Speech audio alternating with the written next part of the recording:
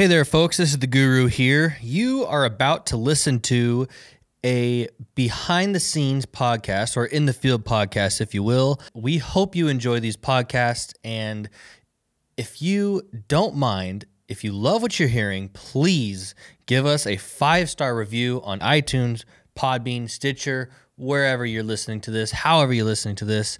We just want to say thank you for the support, and welcome to elk season.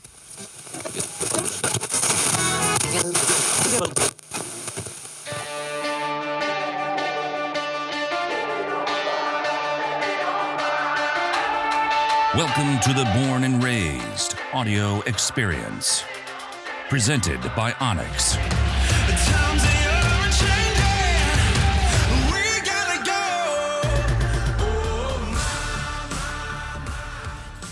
All right, welcome back to another episode of the Born and Raised audio experience. We're sitting here in the hotel room in a lovely place in Colorado that's unnamed. Ted's wearing this beautiful elk shirt. Oh yeah, it is a cool elk gas shirt. station pickup. Gas station pickup, yeah. Quick story about it. Actually, he goes, we were downloading some maps, and he goes, "Dude, there's some pretty cool shirts in there, some elk shirts." It's like, but they're $20, $20. And I was like, I'll go check them out. So I go check them out. It's like, yeah, man, they're pretty cool. So we come back out. We're sitting in the car later, and he goes back in or whatever. A little bit later, he comes back out, and we're sitting there talking. It was dark. And we're about to take off, and he goes, "Did it, by the way," and he turns to me and shows me that he's got the shirt on. Awesome. Yeah. It reminds me of one of those like truck stop T-shirts that's got like a wolf or a bald eagle or something. It's kind of like brown tie dye, Yeah. like style, but And then then- it's just got like a mural of elk on it. Yeah. Y'all should glad I see it. got It's it. pretty cool. We'll probably have to post that on social. Yeah, it's pretty good. So yeah, the last day of my existence in Colorado is today. Meeting up with Trent, Steve, and then Trevor's flying in, going to Arizona. So the chapter of the reason is closed for me. But it's been like, honestly, I don't know how to put it into words. Like being able to not take you guys to the mountains, but like go share the mountains with you guys and the elk woods was really special to me. You know, it's like there's only so many Septembers in one man's life, and like trying to like when you put that into reality, like every day matters. So it was blessed to be up there in the woods with you guys, and you guys went through some horrendous conditions. You know, I mean, like you experienced it all, like literally every facet of elk hunting except the harvest on that one. But Yeah, and I mean, we were talking about it last night, like as we were driving out of there. It was like the fact that these guys took 10 days of their cherished time, you know, like to go with us and help us. Like, I don't feel like I could ever put that into words, like how like special that is. It's like to us. it's like a whitetail hunter giving up the first 10 days of November, kind of. Or a turkey hunter, giving up a whole, like a week and a half of their 3-week season. You know, Right. it's a I don't know. It was like, it means a lot to us, I think, as well. So we're real happy that we got to experience it, and like it was just a straight up blast. Like it was so fun. So fun. Like, yeah. Waking up every morning and it's just like, all right, load the packs. Where are we gonna go? Rip a bugle. Oh, we're gonna go that way. Yep. You know, I don't know. Like, So the listeners haven't heard probably the most eventful. yeah, the last podcast was in the Blowdown Pass. That's true. So, Oh, yeah. They have not heard the most eventful, I would say, evening, night. Yeah. well, I mean, really, the whole That if day. you put that that's whole true. day, That's true. It was pretty intense. crazy. Yeah. Like, Turn it off, Farrenbaugh. well, we had just closed at night of having a good encounter. We were camping in the Blowdowns. Felt really good about our morning as far as like hearing bugles. I think you heard a bull bugle that night. And wake up to bulls bugling coming up our side of the hill from Camp Bugle. Bull cracks off, make a move, end up getting really close to him. He kind of skirts us, no shot. tried real hard to get a shot on that one. It was just like, we felt like we were in the perfect spot. And that one, like Ted, we were driving yesterday, he's like, man, that one just like gets me fired up, because it was the one that seemed like we were in the perfect spot, and he just skirted us. But anyway, he ended up working off. We kind of hunted our way around, and we decided we were going to start working our way kind of back through some of the stuff that we'd had encounters in earlier. And like, I don't know, probably round 1, I think we were sitting there and checked the weather on the Delorme, yeah. And we were like, well, it's probably gonna rain pretty hard here in the next like hour. So we bail off the mountain, get down to the bottom, start going into the direction that we wanted to go for that evening, and right in time set up tents. You got in the tents, though, it was like just sprinkling. It's like, man, what are we doing? Is this a waste? Right. And then it rains. And then about the time that I'm like, all right, maybe we should just, like, let's go hunt. It just opened up for like 2 hours. So from like 3 to 5, we were in the tent. And Ted and I, like, just the nature of the ground there, we were like pretty far away from you guys. So it was like, there wasn't, well, and you guys were pretty far away too. There wasn't a lot of talk, and it was just kind of in like the tent, just hanging out. Midday madness in the staring at the tent ceiling. Just listening to Yeah. So we, at 5 o'clock, it breaks. Like, it broke hard. Yeah, like, sun came out. Sunny, that's what got me up. I was kind of dozing off, and all of a sudden I was like, oh, bright out. Jump up out of there. Immediately, like, you heard a bugle, and then I think we all kind of heard it as we were like kind of getting our stuff ready. Again, from camp, 5 o'clock. It's like 5:05, I think. Yeah. Bugle.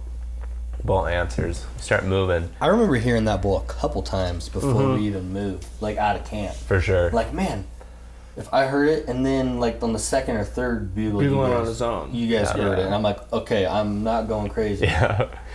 And we just kept moving down towards these bowls, and they were kind of in the direction that we had come from. Yeah, bailing off just the around mountain. the face. Yeah. I mean, honestly, not very far from where we had been. Because if we would have kept going like we planned, we would have been in the. I mean, I think we would have found them. Yeah.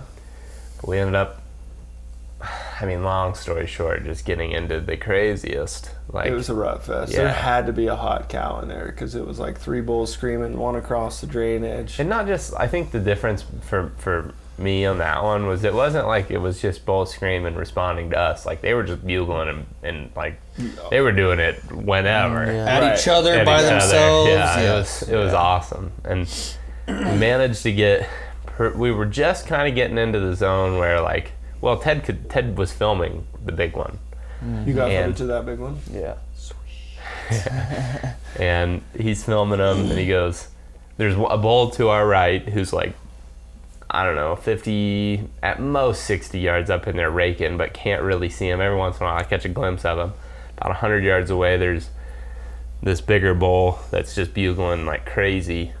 And it's just starting to feel like, man, this is getting intense, you know, like there's a chance that something's bound to happen. One of these bulls is bound to close the distance, because Cody and Wes are behind Ted and I. And tough ground too, though. Tough ground. We were Tough ground. Super really steep, big blowdowns, like big blowdowns. Tough Wet. to crawl Every over. time you Yeah. take a step, it goes.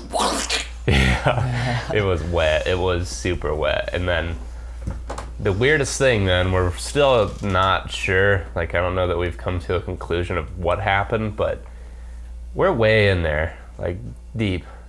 And all of a sudden, kaboom, a gunshot. And like, kind of just ended the rut, Matt. I mean, they were still bugling, but they worked off pretty quickly after that. Because they were there for like an hour. Oh, like, for a long time. They didn't move much, and then all of a sudden that thing went off, and I don't know. So it was a muzzleloader, for people that are wondering, and in not an area that is like muzzleloader season doesn't open for another week at this point. Yeah, because that was the 8th.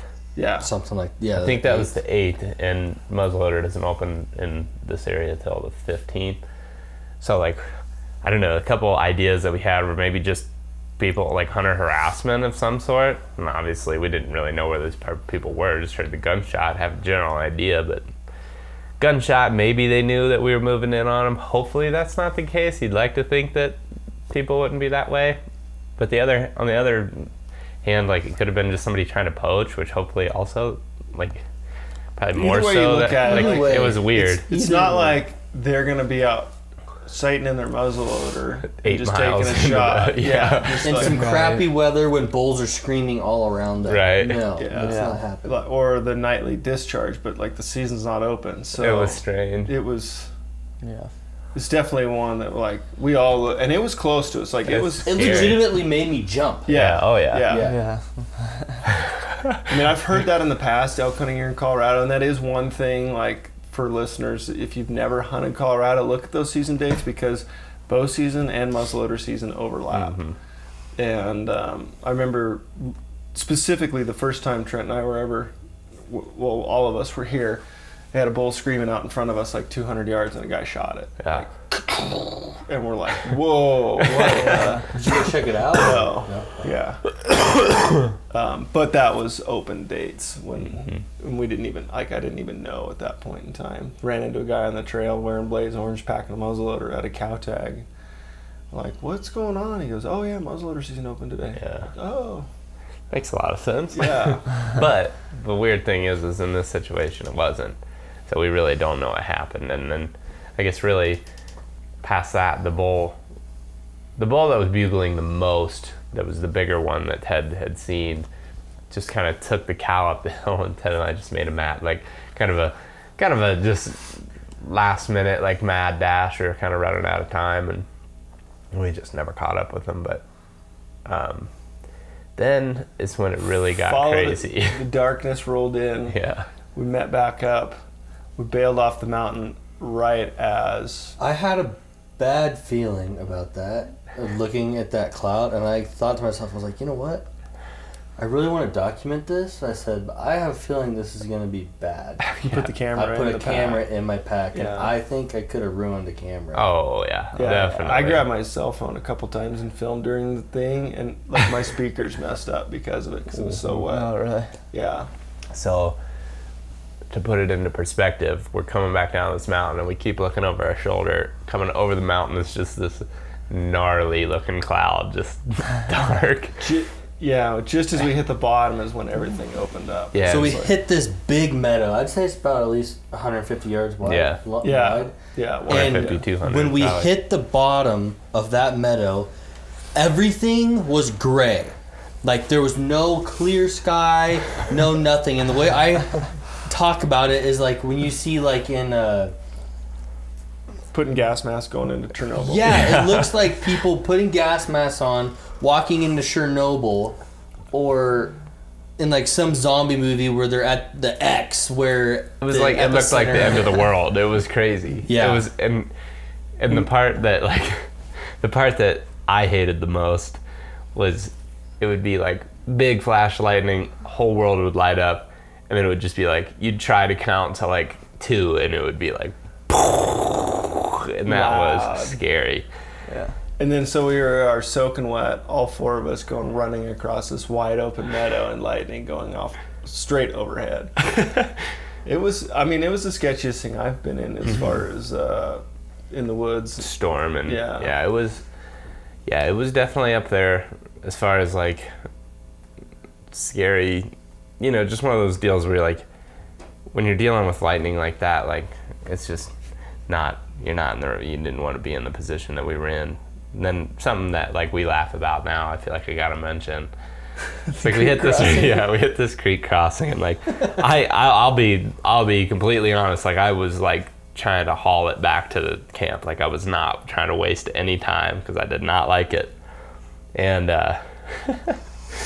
hit this creek crossing, and we kind of are going across this beaver dam, and for the most part, like the area that I crossed was like super easy, and it was dark, I had my headlamp on, I wasn't really looking ahead, kind of get to the end of this beaver dam, I'm like, oh man, there's a bigger gap from the last log to the bank than I thought. But I got to looking at it, felt my feet, and I was like, you know what, that's a jump that, worst case scenario, I'm gonna make it, I'll be a foot shy. And like at this point I'm soaked, so who really cares, right? So I wind up, I kind of get the hip wind, and I go to jump, and I jump as hard as I can, but I go completely nowhere. My feet just either slipped or that stuff that I was standing on just kind gave. of gave away. Yeah. And I went just up to my waist in the creek. These guys all got to watch it, and it was. At the moment, it wasn't funny. No. At the moment, it was like, Are you okay? we didn't know what to say. But anyways. But yeah, I mean, really, what I ended up deciding, they were like, "You good?" And I'm just like, "Yeah, I'm an idiot, but it's good." So we make it back to camp and end up making it back to camp. Just kind of took all our clothes off and tried to get them in dry areas, which is essentially just under the shelter of the tent. And next morning, then wake up. Bulls were bugling that morning, but we were just completely soaked. We couldn't do anything. So soaked, and the temperature had dropped. It was clear that next morning. No, it was cloudy because there was no sun. Yeah. That's right. Yeah. That's right. Yeah. But just soaked to the bone. My underwear were still wet. Yeah, it rained so hard. No, exactly. It rained so hard. Literally, water was running down my legs and into my boots that night. And it wasn't until we built a fire, and I kept trying to dry my boots out, burnt my boots, and then realized, I'm going to stand them up. And I still, by the fire for 2 hours? 2 hours, yeah, for there was a puddle of water, a full shot worth or more of rainwater in the boots. Just stuff that when you're back there, wet feet and hiking in that terrain can tear a guy up pretty bad. Well, and I think one of the things though for one thing I will say then, it's funny because I was bummed that I fell in that creek, but then I ended up deciding that I was no worse off than anybody else because it was just raining that hard. It was insane rain.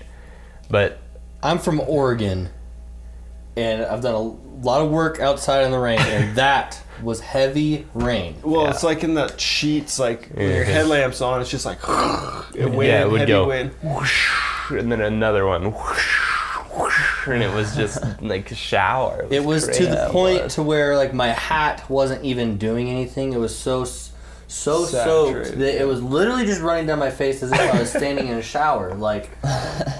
We haven't.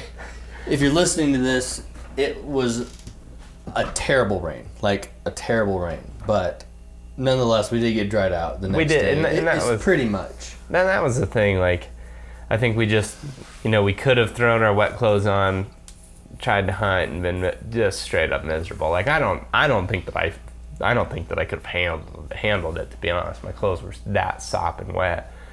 I'd just been freezing. But we just took the time then. Say, all right, we're going to hang stuff up, we're going to build a fire, kind of get some heat on our clothes, which dried a lot of stuff out. We hit a certain point where you can put a lot of those clothes on and just kind of dry them the rest of the way with your body heat. But if we wouldn't have taken that time to just dry stuff out, we'd either been miserable or had to go back. Right. It'd be a hard one to handle mentally. Yes. Is what it would be. The biggest help there was it wasn't back-to-back days of storm, or else we would have been just in the.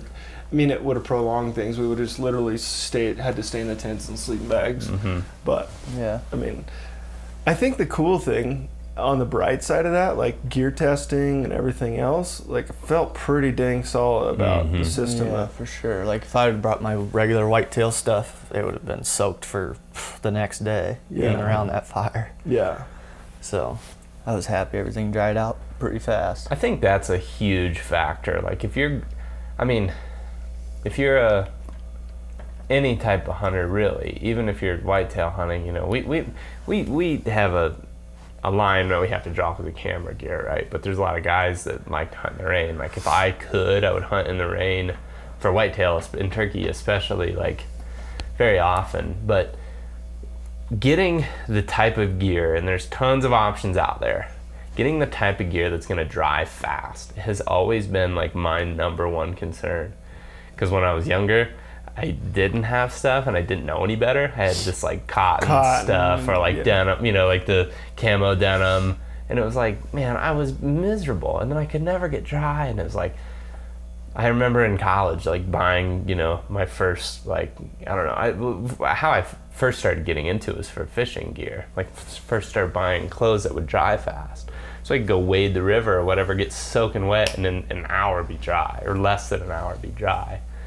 Then that transferred over into my hunting stuff, and it's like, that's always been number one. And I think if we wouldn't have had gear that dried quickly, like... Was this your first trip with merino, wearing merino? Mm-hmm. Yeah. Yep. It's, yeah. Definitely. And it keeps you warm when it's wet. Well, you guys, the other thing too is like you guys are saying, like, making fun of me for wearing those long johns the whole time. Like, there is fat, and I was doing it partially to test it too. For one, I'm a cold guy, but two, like, to test, because they say, merino is great for hot or cold, and like I could go from being hot and fine to cold and fine, you know what I mean? Like that, right, yeah. It would work for both. And I think that was super impressive as far as just testing that stuff. And it dries quick, it is warm, but it's breathable enough that like it wicks that heat, I think it wicks the sweat away from you enough that like my back, a lot of times, my pack would be like pretty wet, but I couldn't feel that. Yeah, yep. So, well, gear is important as far as drying. Gear is really important, but we preach buy tags, not gear. And it's not to like tell anyone listening to not like go to our sponsors or people with the gear that we use and like buy all that stuff by any means, but at the same time there is a fine line of what is necessary to survive and prolong your trip. Yeah. Well, literally like having a merino base layer and a puffy jacket and a little like rain shell, like you could go through some incredible weather conditions. I mean, yes. one thing I will say is like I agree with that 100%. Don't like because like I'm a pretty like not gear guy. Like I don't think fancy stuff is necessarily needed. Like I like went and got stuff for this trip like on a budget still. Like I wasn't like spending thousands and thousands of dollars by any means, but the system that I have I think will work in just about any weather condition. Yeah, for sure. So like with that being said, just explore your options. Like there's definitely ways to make it work out there and get out there and hunt, afford tags, stuff like that, and afford the gas to get there. Ted, yeah. If there's a whitetail hunter out there from the East Coast, Midwest, whatever, and they're coming for their first elk hunt, what are like the top 5 pieces of gear you think that maybe they aren't thinking of, or just in your opinion that a whitetail hunter who hasn't experienced like a rainstorm or long miles or something like that, what are those like 5 gear things that you think that for specifically the whitetail hunters to think about? You too, Zach. Yeah. I would say for sure the merino, number 1, makes a huge difference, and just like some sort of rain system, something that you can protect yourself with, and which like in your like you rolled with a frog tog jacket. Yeah, I just had a and frog tog jacket. Is more than sufficient because like the times that you're gonna have it on, like camo doesn't so much matter. It's like literally protect yourself. Yeah. I mean the way we, like you said, with camera gear, when it ducks and rains, like I guess I would think about like you're bringing pretty much one set of clothes, so you can't be changing clothes out there. You know what I mean? So just having stuff that's lightweight and the minimal as possible. Like I felt like I had pretty good stuff. I should have probably had something a little heavier to throw on for when it got cold, but yeah, like just one system of merino stuff. This was your guys' first like backpack hunting trip. Backpack hunting, yeah. Like, what was that like for you guys? Well, one other thing I'll mention before we get into that about the gear, something that for me, and it may not be for everybody, like I got a pair of boots with a more solid, so I have flat feet, and my whole life my feet have ached, like playing sports and stuff, like playing infield my whole life, like standing on cleats on that hard ground, like would fatigue my feet so bad. And when I'm whitetail hunting, I've been wearing Keen boots because I like they're light, they're like tennis shoes, they're super soft on the sole, but I noticed this summer just doing a lot of hiking before this that my feet were getting really fatigued, so I got a boot that I would never wear for whitetail hunting, but it's a harder sole. And like that made my feet feel so good, man. Every morning I woke up, never had a single problem. So I think just like looking, like there's gonna be a difference between like the Rocky Mountains and just your standard like ag country dirt. Like that's so much different on your feet. So that's one thing that I would say too, that especially if you have problems, if you don't have problems with foot fatigue, then maybe it's not as big of a deal. But like that was something that to me that like I good footwear I think is important as well, and there's a lot of good options out there as far as that goes. But you know, the backpack thing, moving forward to what you asked Cody, like what it was like for me was like I know I told you, but like I have dreamed of doing that since for as long as I can remember, because I like to backpack and I like to hunt, and I've always wanted to combine those two, because to me that's like the ultimate adventure. It's so much different than just going hunting and going home, and that's what we always do. Like Ted and I were talking about it too on the drive. Like we both like just camping, whatever, like being outside that whole time, and it's like just adds this whole different element of like it's to me it's actually just hard to explain. I feel like the only thing that I can say is like you gotta go try it. Like if you have any interest in doing it, it's not. Just think how easy it was too. But that's what I was gonna say too. Like I not that I was ever like, oh man, this is gonna be crazy, like it's gonna be scary. Like I never felt that way, because I do have experience like, you know, living in the backcountry, but it really isn't that hard. Yeah. Like it really isn't that hard. In reality, I would say physically can be easier than guys that are day hunting. Because you don't have to get up at 4 and drive an hour or whatever and then hike in the dark to get where you want to be. You literally wake up on the mountain and you're like, you're hunting. Man. That's what we talked about too. Like, so with whitetail and turkey, we do so much, like we don't sleep. And I mean, if you've listened to any of our like hunting or you know, our videos or podcasts, like we talk about it a lot, and like we usually look like crap because like we're not sleeping. And the reason is we're spending so much time driving, walking in and out, you know, messing with camera gear, capturing footage. Like we had all that stuff. Like, you know, we would just like basically film the day, eat dinner, hang out for 30, 40 minutes, go to sleep. Yeah, and in bed by 9 o'clock. We were every night we were in bed by 9 o'clock, for sure. And like that has never happened in the history of the hunting public hunting seasons ever. Like no way have we. Like I honestly don't remember if there's ever been a time we've been in bed by 9 o'clock. So with that being said, I feel like it was so much easier on us, like to wake up and you're like, man, I'm fresh. Like I got 8 hours of sleep. I'm like ready to rock. And then you hear a bull bugle from camp. Yeah, and then that's the next one. Well, and that's like every step's efficient. I mean, you know, like that you're not going in and out, you're not driving. Like every step's an efficient direction of like hunting. Yep. It's just so it's intimidating thinking about like carrying your camp and your food. Like and we changed this, like normally our strategy's been like going for 3 or 4 days worth of food, where this one we planned for 6, ended up doing 7. You know, so there's some extra weight and bulk there. But like really it wasn't, I mean, you know, I think I would recommend like having some sort of training, you know, going into it. Like there's gonna be definitely some more physical aspect of being in the mountain if you're I guess referring to people from the east, even if you live in the Appalachians, like, you know, the steepness and stuff.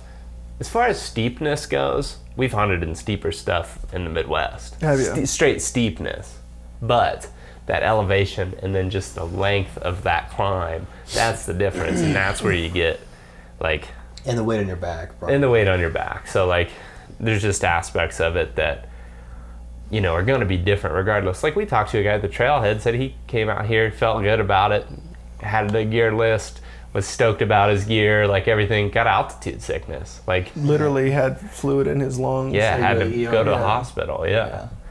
So I guess, dang, I wouldn't say stuff like that, because I don't want to intimidate people, No. because it really is like, I truly believe if you go, you have confidence in your physical ability, your gear, and just trust in your buddies and stuff, and like trust that you can do it. Like it really isn't hard. Like I would say the reason I was drinking so much water is because I was afraid I was gonna get altitude sickness. Yeah. So I was just chugging water Yeah. like all day. I will say, I've never seen someone drink so much and pee so much than Ted. I was pretty I was kind of nervous about it going up at first. Like I feel like I got mostly because my aunt just like gave us the worst case scenario. My aunt is classic at doing that. She was like basically just like made it sound like we were gonna go up there and just like be sicker than the dog. You know? Every year, usually the first day, I've got a headache. Really? Yeah, see, I was getting a headache. Couple nights I got a headache, so like I would take an Advil or something. But yeah, I mean, I was just drinking a ton of water every day. It's impressive. I just like really would encourage people to, I mean, and if you're worried about it, like find an area that you can camp on and practice for deer or turkey. You know, that's, you know, go get out there and test your gear. Like I know my dad wants to go elk hunting next year, and he's got buying all the gear now. He's gonna go whitetail hunt in national forest where he can camp and backpack in, and like just testing his gear so he knows that he's ready to rock. That's cool. That's sweet. That's cool. So like, with that being said, I think there's ways to practice. I mean, go just backpacking. You're just wherever. Go find some backpacking loops in your area. I mean, you can find that stuff if you research it and just practice. I think. Just do it out in your yard. Yeah, like And just get comfortable with your gear. I only had one day with my gear, really. Yep. But I mean, I was with you guys, so I wasn't too worried about it. But I mean, yeah, just do it at night. Do it. I mean, talking about tent, I guess. Just have all your gear and practice with as much as you can, and you'll be pretty well set, I'd say. having a headlamp too, I think is also just like in the back of my mind always. It's like there were some nights where we would hunt right up till dark, like right up till the end of legal light. And we turn around and I was like, well, now we gotta find a flat place to camp. Having that headlamp is just like, we're good, baby. Like we can just go, like we'll just walk until we find a spot. Like you can still see, And like then you to just take like, your time. To add to that, I think Onyx. Yes. I would honestly say that Onyx is probably our most used tool throughout the day. Yeah, that's 100%. Besides, besides our backpack and what we're wearing in our boots, I think we don't even do a good job talking about it, but when we spook a bull or when we hear a bull bugle, we literally pull up Onyx to figure out where he's at. Not because of where we're hearing him, but because of where he's at. Oh, there's a bench right there. Where and we can move Where to. we can move to and then come in. And the difference hunting, like 2012, our first out-of-state hunt, GPS, I had a little Garmin Oregon 450, color map, you're thinking like, it's awesome. The difference of using that to Onyx on my phone is unbelievably different. Like now, like toggling between, like I'm always a topo guy first, looking at the terrain, and then I'll bring in hybrid a lot of times to see what's going on. But I don't know how many hundreds of times I just reach over, unzip my pouch in the side hip belt, grab it, look at it. Cool, we're heading right towards that bench, you know, or whatever. And this trip, the other thing that I will say, like watching you guys and how you guys hunt, like you guys are very good, skilled hunters. Like woodsmanship wise of understanding terrain, thermals, like so many facets. I think that, you know, we probably take for granted, or like likewise for you guys, like you're just growing up in the woods and not like thinking about things and just moving, navigating the woods. You guys are very dialed in your thought process, and even more analytical than what we normally are in the elk woods. Like it was interesting to see like you pick up on some things that I'm like, I guess that's something that I've don't ever think about, but just react on. But then you noticed it and like took adaptation to it. So the elevation band this year was something between the two spots totally different. Oh yeah. Like people have asked, like what altitude should we hunt at? And it varies location and year to year. This year in particular, we found like the sweet spot between 9,800 and 10,1, 10,2. Like that 300, 400 foot elevation band on the mountain was where they wanted to be. Like just as it's off the face, starting to bench out, it's not above tree line. Yep. But the other spot was like they wanted to feed above tree line. Yeah, like on a face open. way up and at like 11,000. Yeah. So and one thing that I know I've mentioned probably in previous podcasts, and I've mentioned to you guys, like it's this, I would say with deer and turkey, we're always looking for fresh sign. Elk, we're looking for fresh sign. The thing that like really I definitely feel like the process sped up for is like, if you're not finding elk sign, don't be afraid to zigzag in elevation. Like go up, go down. Like one day we worked a pretty high elevation, didn't find anything, dropped down, found them. And it's like, and in reverse on the first spot, we were kind of hunting low, kind of bumping into hunting pressure, not seeing a lot of fresh sign. Just kept going up until we crossed that band of, you know, elevation that the sign was in, where the elk were spending their time. And it's like, I feel like just going up and down an elevation might have been something that I wouldn't have done as quickly. Like maybe taken 3 days instead of 1 day with you guys. And I think that really sticks out. If you're not finding them, go up. And like, if it means to move your camp up higher, like I've had friends in the past tell me like, yeah, we went out to hunt elk in whatever state and we were camped too low. They were too high. Well, then move. I mean, not you gotta be where the animals are that you're hunting. It's like, and if you're always feeling like you're playing catch up, then like adjust accordingly. You know, even if you're making a base camp, I would say like if you have a small base camp and you're like in this situation, if you were camping down at the very bottom, you're down at like what, 8,800 feet. We were finding those elk about 1,000 feet higher than that. So every morning you gotta wake up and climb 1,000 feet. No way.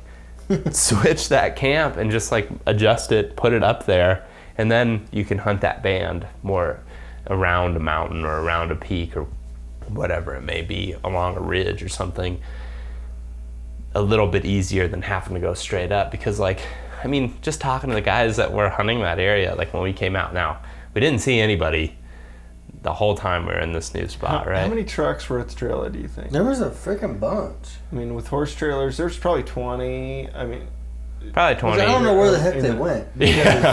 We didn't see them. But that's the thing. I think I'd really, what I was kind of getting at is, I think based off of talking to the people that are day hunting from the trailhead, or even day hunting from a base camp that, you know, the horses have taken in, they're all too low. It's like they're all just trying to chase up, and then that's why they're saying, oh, like you can never catch them in the morning. Well, you can't catch them, like they are going to be faster than you. Yeah. Like if they want to go up, Good luck. Yeah. They train every day. Right. You know? And like, I think what we did that was different is we started up there, they were coming up, kind of bedding on the elevation that we were camped on, and then even once they bedded, you know, we're kind of sneaking through those bedding areas, calling, trying to sound like elk, to try to get them fired back up, versus just hunting them in the morning, trying to hunt them on their way up.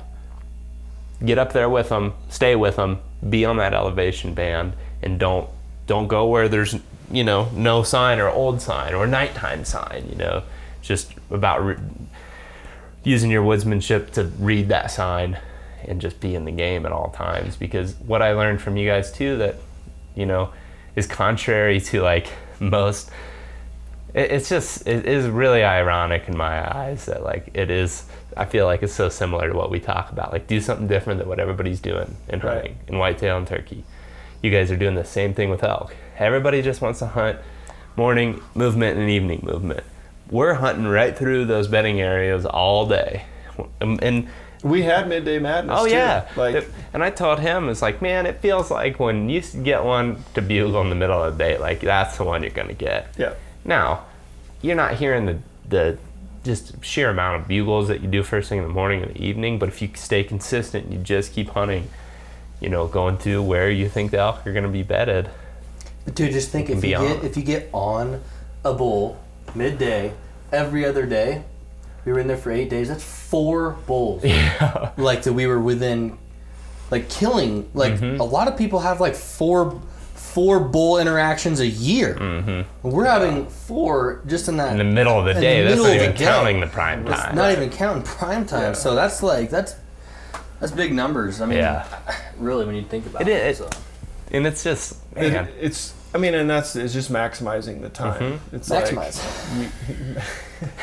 like he's referring to the meat cutter in Wyoming last year when Trent's getting his bull cut up, and look, we're very particular about our meat, right? Uh-huh. And he goes, "Do you want to maximize those steaks?" And he's like, Trent's like, yeah.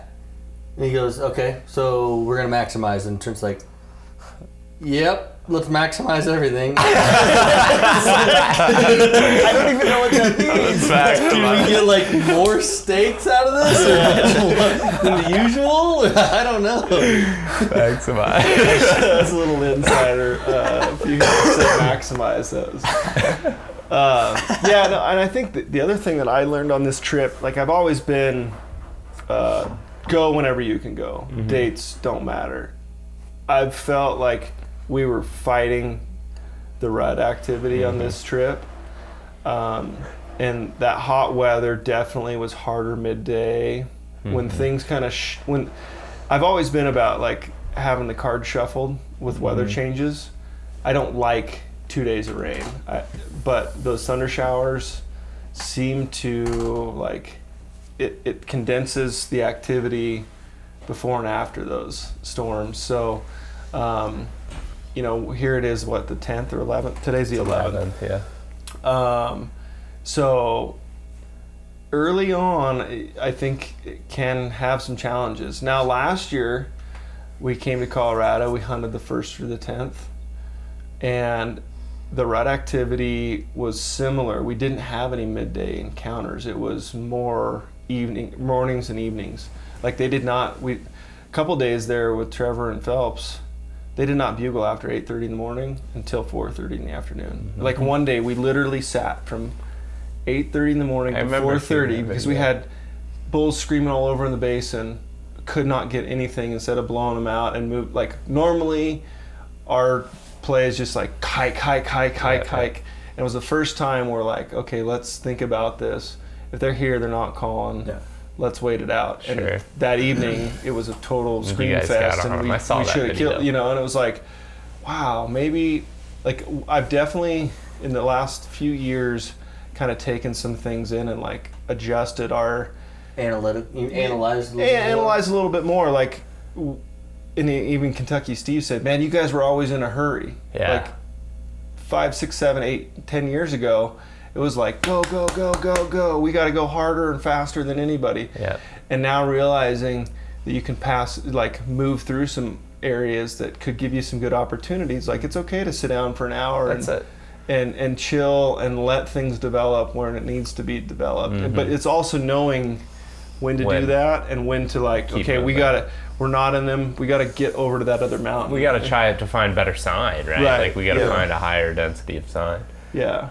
I guess the question, like, for you guys, so going with guys that had never been elk hunting, what are some things that, like, just some questions maybe that we asked or some things that we, like, that stuck out as far as, like, oh, like, that's a cool thing. I wish I could tell that to more new elk hunters. Was there anything like that stuck out? I mean, I think through this series of podcasts, you pretty much have, like that first night, some of the questions you had were spot on. I think your guys' mentality is like being aggressive in the whitetail and turkey woods correlates exactly how we are elk hunting. So I think you already had that mindset where maybe a lot of people are still like afraid to bump them or, afraid to move through their bedding areas because that's like taboo in the whitetail world because you don't like, we never did jump, maybe We never visited. the very first day we Yeah. bumped an elk in the bedding area that jumped and spooked. But And then other we than that, bumped some cows like day 2 maybe, but like Yeah, nothing but- crazy. Exactly. So,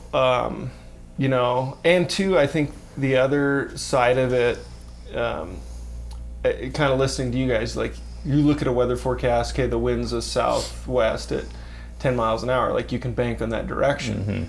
You come here and it literally doesn't matter what the forecasted winds are. Off these high tops, you get these like turbulent, these downdrafts, updrafts, like. You have to just play it as it is. Like you Yeah, have that to is just, one thing that was interesting to me is like you really don't pay too much attention to the wind until stuff starts to happen Right, because correct. it's right. swirling so much.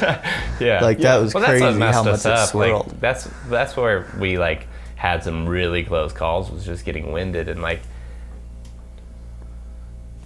what do? You can't- like. yeah, There's like, nothing that any of us was like, man, we should have went that way. It's just like you're playing it And best you you can't can. get upset at yourself No, either because it's not literally you. out of your control. You Yeah. can do everything as far as by the book as possible. And I'll tell you guys, no matter what you're doing as far as like, you know, I know for the whitetail hunters, like, and we talk about it all the time, like we don't use scent control products. Like you're gonna sweat. These things can smell so much, a deer or an elk can smell so much better than you that it's not worth the extra. You're gonna exhaust yourself and you're gonna stress yourself out more. You just gotta play that wind best you can, be paying attention to it. Once you've located a bull or a deer, just play it as it is and Make just the kind adjustments. of right. Yeah, movements are. Yeah, and that's tough. It's like sometimes the wind was blowing right at our back, and I'm like, that's okay because that's only a 20-yard swath. Right. Chances of them being right here, you know, if the majority of the wind's blowing that way, is not Mm-hmm. going to be the case. They're going to be higher or lower or whatever.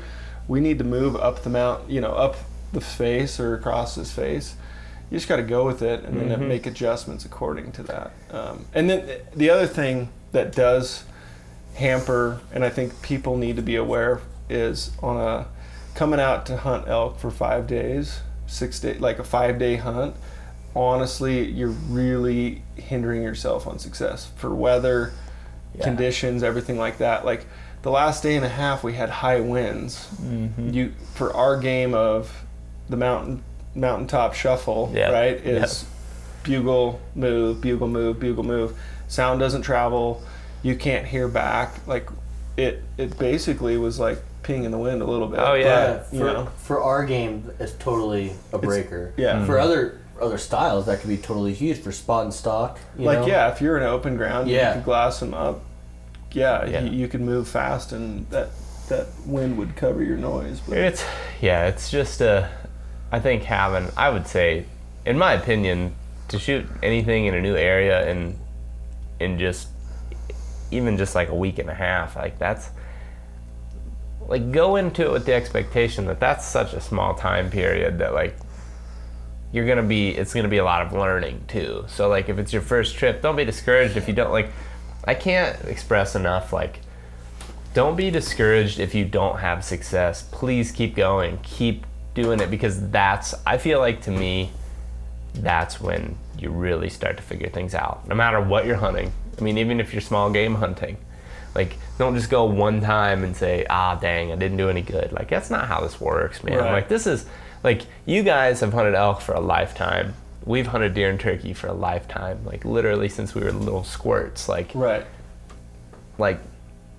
it's just one of these things that it's not going to come overnight. It's not going to come probably in a week, you know, or 10 days.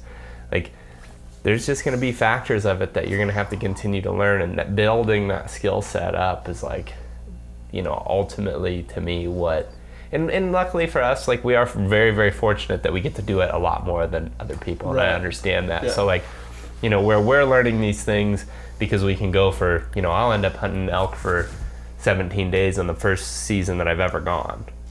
And like, that's probably 10 more days than most people or roughly.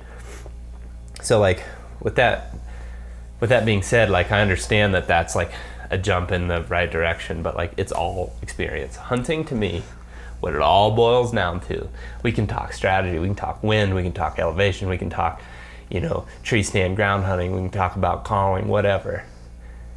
what actually ends up always being the case is experience. 100%. You just have to have that woodsmanship skills. I mean, you could talk for hours, days, weeks, years about strategy, but what it really comes down to is your experiences and what you learn. So just getting out there, trying it, having that failure. Having failure is important because then you learn from mistakes, and failure is cool, man. It's cool. Don't be afraid of it. It's awesome. Like, sometimes it happens. That's part of this game. Like, it's not just out there killing. You're hunting. No, we were talking about that when we hit the road yesterday, and it's like people are so afraid to fail they don't even start, and that in itself is failure. Yep. Not attempting. Yep. You know. I guess one thing that I think would be cool for our listeners, that maybe have never elk hunted. You talked about the similarities of turkey hunting, whitetail hunting, like how that carried over here into the elk woods. Kind of talk through that, and then maybe like the scale of what elk hunting was in comparison, but how really that approach isn't all that different. Yeah. Well, do you have anything, Ted? Yeah, I would say surely I'll say more. Yeah. I would say it seemed very similar to turkey hunting to me, as far as the calling and everything, especially once you struck one up. Like, from that point on, the only difference to me was playing the wind, really. Like, the first one we got was like, all right, we're going at him, Cody's back there calling, we're moving in, he's coming, he's kind of hung up, so we're moving in. And then the only thing that was really different when he finally broke is he's coming circling downwind. Right. That was like the only thing that I thought was really any different. Obviously it's a different animal and stuff, but that was the only difference that I think there was okay, he's gonna probably come to the left because the wind's blowing to our left. So he's down, I think as far as tactics go, if you could combine whitetail and turkey, like you have elk. Yeah. Like, tactics are so similar. It's still just hunting, right? Like, it's still hunting an animal that can smell, and then you add the calling. It's kind of like then you morph the turkey and the deer. Right. The difference is, like you said, the scale. Like, I've referenced, like, in my head, it's like you pick the tallest hill in your area of whitetail country or turkey country, and you just like pick it up and you just make all that expanded. Like, that's what you're dealing with.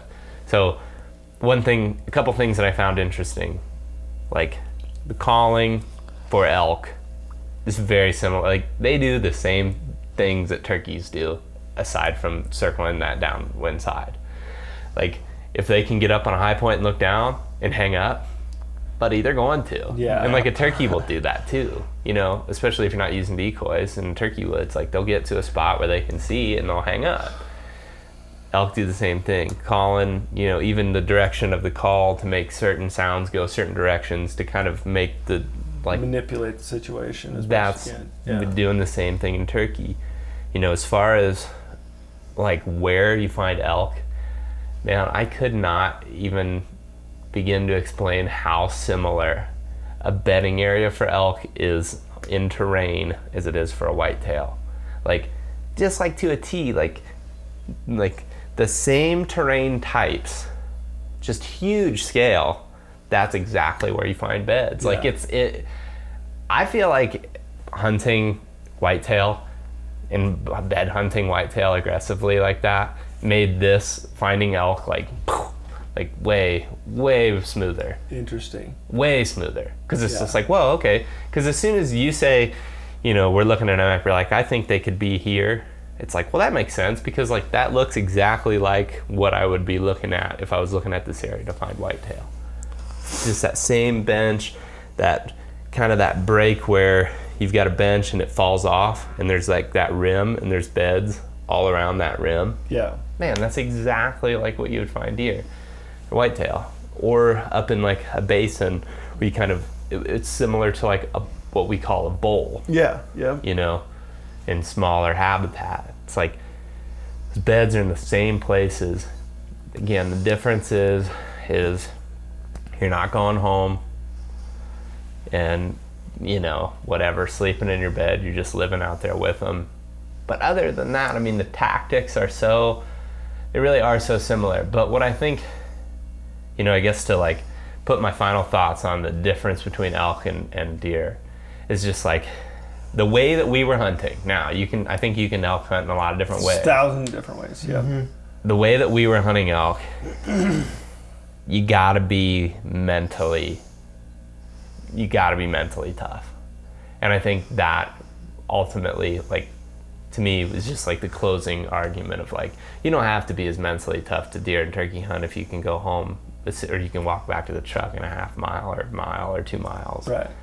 It's like, to get, now don't get me wrong, you have to be mentally tough in those situations for sure. You have to be able to handle yourself. You have to be able to handle, not freak out, get buck fever, whatever it is. Correct.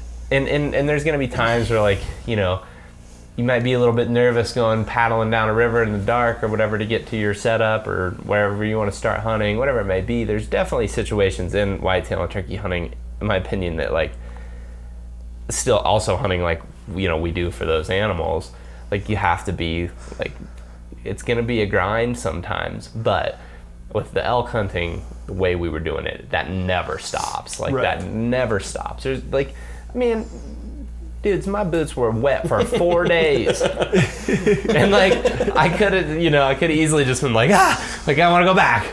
But, you know, it's like we're still hunting as a group, and, like, if one of us falls apart, it's like, then the group falls apart. And I think that's what's so different, and it creates this, like, it creates this friendship that is, like, unexplainable. Really. Bonds are built in the mountain. Yeah. Like literally the brotherhood. And I think that's... Yeah.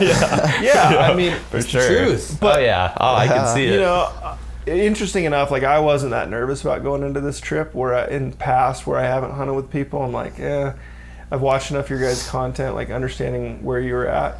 And after the first day, and then, like, in the mountains, you guys were totally jacked, and I'm like, this is terrible elk hunting. Like, we haven't seen a sign, you know, like, you know. Zach are just like, this is great. Yeah, and I'm like, all right, this is gonna be a good trip. And I think your guys' attitude, your approach, like the open-mindedness to it, like embracing the suck of it, right? Yeah. And enjoying the fact, like, we're out here grinding it out, and we haven't heard a bull. Like, the last day and a half was the hunt, we did not hear or see an elk, and, like, there was never just like, oh man, this sucks. No, like, it was just, we're just out here hoping, hey, if we don't, we've had an awesome trip, we've had some encounters, and I will say, this is the first time I've gone, like, on a 10-day trip, and I don't think we've killed one, and I was totally content. Like, it was a great trip, and I felt like the success of it. Like, I was texting my wife, and she's like, you have so many, she was the one too. She's like, how do you feel about it? I'm like, I feel great. Like, we have a lot of time left to hunt, fortunately. Like, we're going into another hunt that's going to be totally different, that's exciting for us. You guys get the opportunity to go back in the woods, and we all are, really, in a sense. Like, like, you're going to an area you've never been to. You're going to Nebraska, which is I'm excited awesome for place that. to hunt. You know, Wes and I are going back to hunt elk in the same areas. You're going to hunt elk in a different state that you like, is a tag that you're super stoked about. Yeah. Like, it's going to be, you know, it's great. Like, it's great. We're all fired up still. Like, we don't feel like... I don't feel like we failed. No, I really, absolutely Yeah, and we did not shoot a bull. Right. No. I don't. I'm not know. gonna. We had like what? We figure being generous, like 6 bulls inside of, like, effective bow range. Yeah, 100% easy. Like, maybe a couple more even. And it's like, there just weren't shots. Like, they're like in like I've told you guys, like, I was trying, man. Like, I was really trying to move and get into a good position. It just, like, every little factor, every dang step that those bulls took once they were inside of that range was wrong. And I don't feel, because we had encounters, here's what I said. I know I told, like, a lot of buddies this actually on phone or whatever, talking. It's like, I said, my ideal, like, the ideal for this trip would be 2 or 3 encounters, and we way overshot that. Mm-hmm.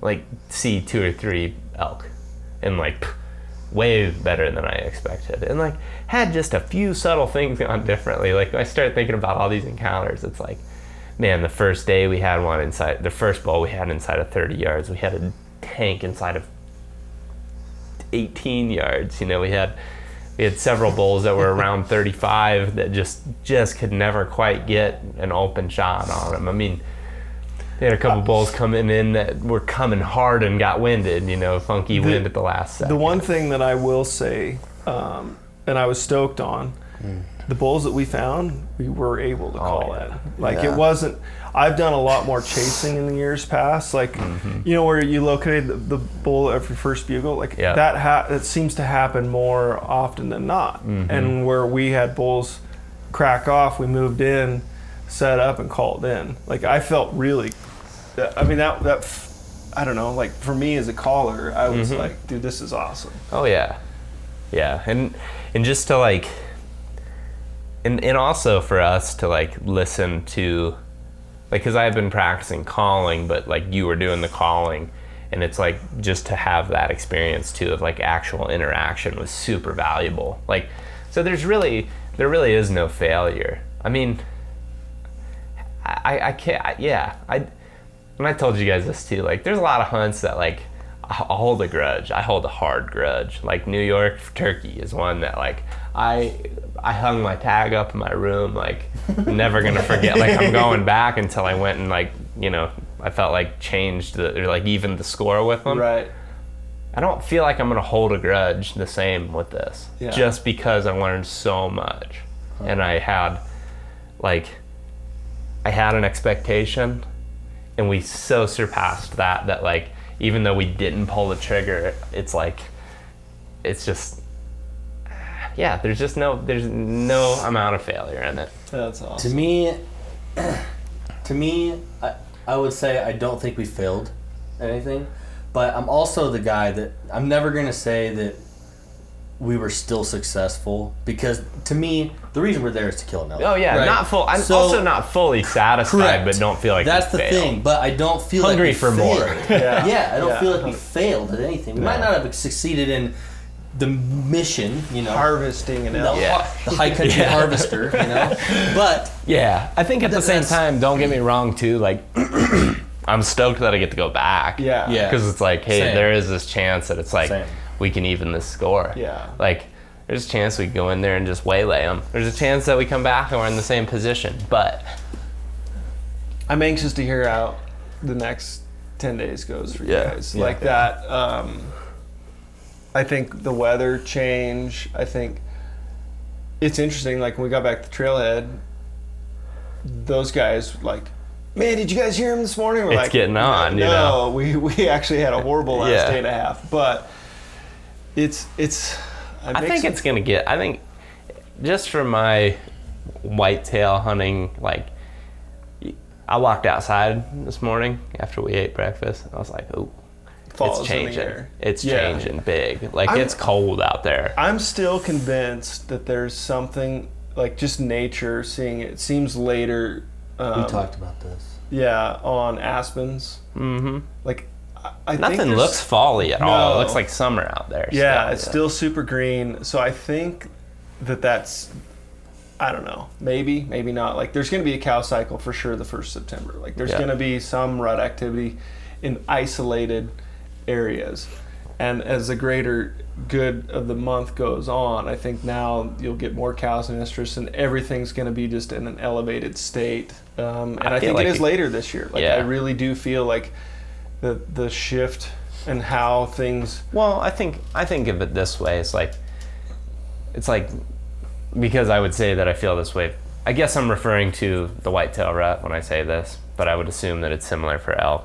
It's like at the beginning of November every year, I've hunted some hot Novembers, man. Like some days, November 1 through 7, where it's 75 degrees, whatever, you know, and that's brutal. But it's like there's still some like those in heat, right? There's still bucks that are like rutting, but they're very specific areas. And then like I think when that temperature drops, you just see the bucks or bulls just become more active. Right. So like they feel it a little bit more when it's cold, But if in their area there's a hot doe or cow, then they're going berserk still, even if it's 90 degrees, 100%. because like it's still like that's still nature, right? Like they still are gonna breed. But you may just see like less activity from the whole herd or the whole deer or elk herd. Thinking about that, running into those guys on the trail on the way in, they're like, oh yeah, we heard a bull this morning, he's headed up there. And he's like, it's been like Mexico in here. It's 80 degrees. Yeah.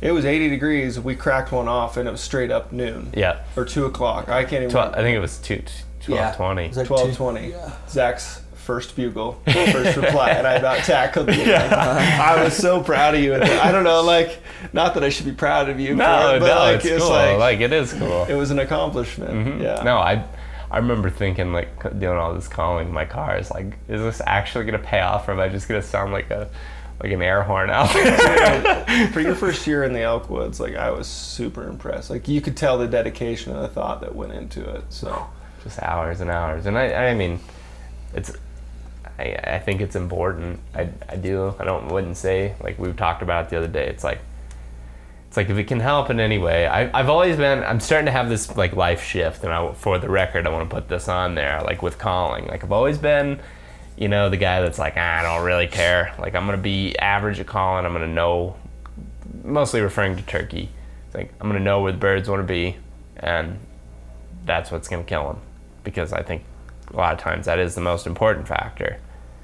But I get to thinking about it, it's like, you know what, I love hunting. I'm gonna do it forever. Why not just be as good at calling? Because I strive to be as good at hunting as I possibly can be, like personally. Why not just take that calling to that level too? And I think, just have it in your car. Maybe every time you're going to work, on your commute to work, you're popping in a diaphragm, whether that's turkey or elk. Like just practice. Even if you're not planning on going to elk hunt for 2 more years, practice now, because like when a bull's bugling and your heart rate's up and you're winded from running up the hill, you better be able to put that tube up to your mouth and rip a bugle just exactly like you are in the car. And I think practice is the only way you're going to get that, because it's a different feel when you're moving around and you're winded, Man, it has been a blast, guys. Yeah, it's been an honor. Absolute blast. Yes.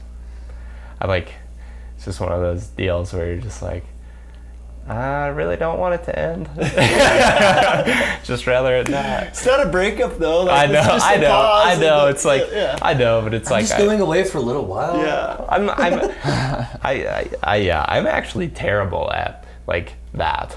Like the end of like when Zach left, I was like, no, but it's just I don't know. You become like, literally didn't see another human other than these dudes for like a long time. Yeah. You get pretty like, and then when you're all on the same page, it makes it just so dang fun, man. Yep. Yeah. Pretty cool. Yeah.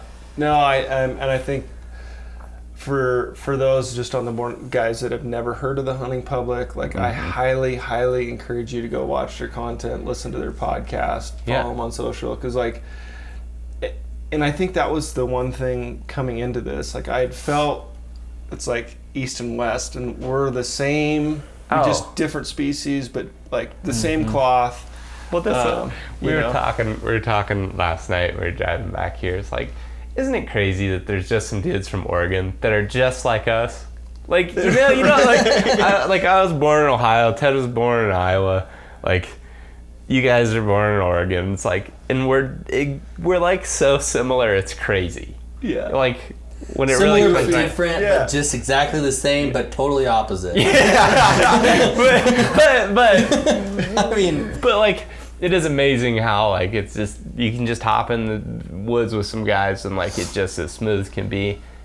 It's pretty dang cool. And I would say on our end too, like if you're have any interest in elk hunting, like hopefully through listening to these podcasts and stuff, we've got you inspired to go look into it, do it. And if you want, in my opinion, like a resource that is exactly like our resource as far as aggressive, aggressive and effective whitetail and turkey hunting tactics, if you want that for elk hunting, follow Born and Raised, because like these guys are doing stuff, in my opinion, that is just like so similar to what we're doing in the East. Yeah. It's crazy, and I feel like it just translates to, it was an easy transition for us to just like learn a different type of hunting because the aggressiveness is so similar. And I firmly believe that being aggressive while hunting is the only way to be. I do know, like, my wife, this on the record, is gonna probably hate, because I'm like, well, November could probably like slide out, go chase some whitetails, and like April probably gonna be out of the drift boat by then, and probably in the turkey woods somewhere back east a little bit more. Like, I mean, we have turkeys locally, but I think the thing that fascinates me is like hearing about these big tracts. Like I always picture public land back there and like a section, 640 acres, and that's like your tract of public land, and there's 25 dudes on that 640 acres, and hearing like all these standing big, below the tree, big four, like Yeah. what there is for opportunity out there that I really didn't feel was really achievable. Like it's almost opposite of like people thinking like it's impossible to go elk hunting. Like I thought to go public land whitetail hunting or turkey hunting seems impossible to me. It's like the scales are different even sometimes too, but it's like that hunting pressure feel, like what we did. It's like there's other guys out there and stuff, and there's people elk hunting. Same with deer. It's like there's deer hunters, but like you don't see them that often. Yeah. It's so like that as far as how that goes. Like as far as seeing and hearing other hunters, very similar to what we do with deer and turkey, honestly. Interesting. Like, yeah. Even though the scales can be different, it's like the way that we hunt allows for that separation from the majority of just thinking outside, doing stuff differently than the majority gets you away from that hunting pressure. And I think that is very similar, I would say. Cool. Yeah. Well, Can't wait to show you guys some deer and turkey stuff now. I'm stoked. It'd be awesome. Ted, do you have any final closing thoughts? I will say, I've never been so impressed with a young man in the woods as you. Like 19 years old, coming in here, hucking it. Like, I know when my first out-of-state hunt by myself, I was 18 years old, went to Nevada, backpacked, overnighted one night by myself, and it was like the scariest thing in my entire life. And like you went through sleeping pad not working, pot pad, and like the rain, and I never once heard a negative word out of your mouth. Like, really impressive. So Thanks. you're an all-star. Thank you. Yeah. Final thoughts. I can't thank you guys enough, because like I wanted to do that for a long time as well, and so learned a lot. Dream come true, really is. And now it's like just got it started. It's just the beginning of like a life of pursuing these things for That's what it's all about, man. That's the reason. Yeah. 100%. That's awesome. All right, guys. Well, thank you for listening to the Born and Raised audio experience, or The Hunting Public the Hunting Podcast. Public Podcast. We appreciate all the downloads, the listens, subscriptions, whatever, everything, all of it. We for sure will be having more of these podcasts, talking about successes, maybe near misses and everything in the upcoming future as the 2019 elk season continues. Just thanks for listening. Cody. Yeah. One last thing. If we brought any value to you during this period of time, screenshot this, text it to a buddy, share this podcast. That would mean the world to us. Absolutely. Yeah. And give us some feedback too if you guys have like things you want to talk more about or whatever on maybe different platforms or maybe more collaborations, whatever. Like just feel free to give some feedback too. We love it, and we appreciate you guys, because if it wasn't for y'all, we wouldn't be out here. Yeah. What, is it Jake and Al? Jake and Alan, right? Yeah. Jake and Alan. From PA that we met at the trailhead yesterday. Or is it Andy? Andy. Jake and Andy. Yeah. That, we were talking about this. It's like you see numbers, subscriptions, views, all that, and then you get to meet some of these real life people. Yeah. that are just the same as us. They're out here on an adventure. And so a huge shout out to Jake and Andy for going out and chasing their dream and spending some time in the Elkwoods. Yeah, and if you guys have any success, still send us those pictures. And if you got any funny pictures that we took, send them to us. Yeah, absolutely. I love that stuff. All right. Alrighty, guys. Later.